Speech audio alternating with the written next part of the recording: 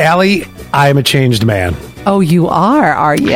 I have come on, with all the tears. The crying and you spending money in New York City, all shocking. Listen to you. Every time you say the crying, it's so demeaning. Oh, the crying. I'll give you something to cry about.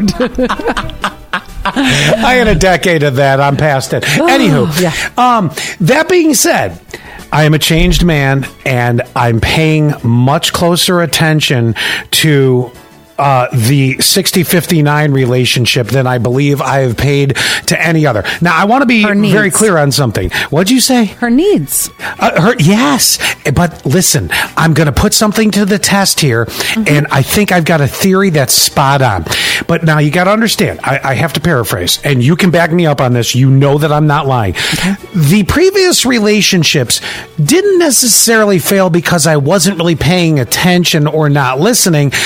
There were other factors, but this this was a multi-factor breakup. Yes, but in this one, we both have looked at each other and said, we want to get this right. She is, in the same boat I'm in. We're at the point that this is time. You don't, no more messing around. Let's make this thing the right thing, right? Okay, yeah.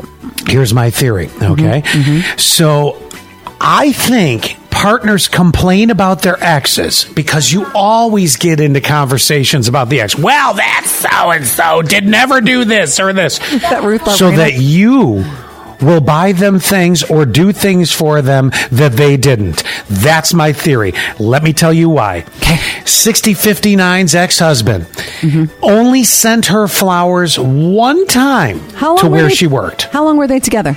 10 years too long. It's a theme in our past relationships. Okay. But not enough times. Not enough times. No. And last night, I'm at the Wegmoons picking up the prescription. And what's next to the pharmacy? You bought flowers! Yes, I did. Oh, my God! Good and for you. I got home. I just got really excited. I know you did. I'm excited for you. Now I'm excited. And I walked in. Now, she had a very late night at the doctor's office yesterday. They had 75 patients, and everybody needed a rectal temperature done. I don't know what happened. Me too. So, yep.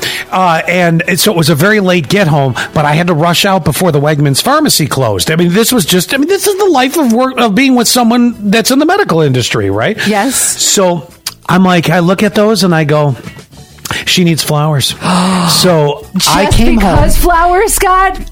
Yeah, there it is. I came home. She was in her sweats already, from scrubs to sweats. Anybody in a medical profession knows that look. From comfort to more comfort. And I go, these are for you.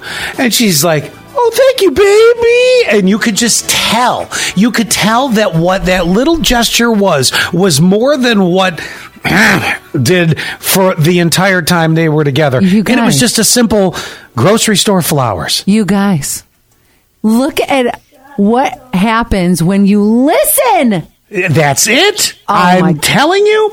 So my theory, 71231, keyword sass. Do partners complain about their exes for one reason? You want the things they didn't get for you, and that's why you're complaining. That's it. I will start it. I affirm.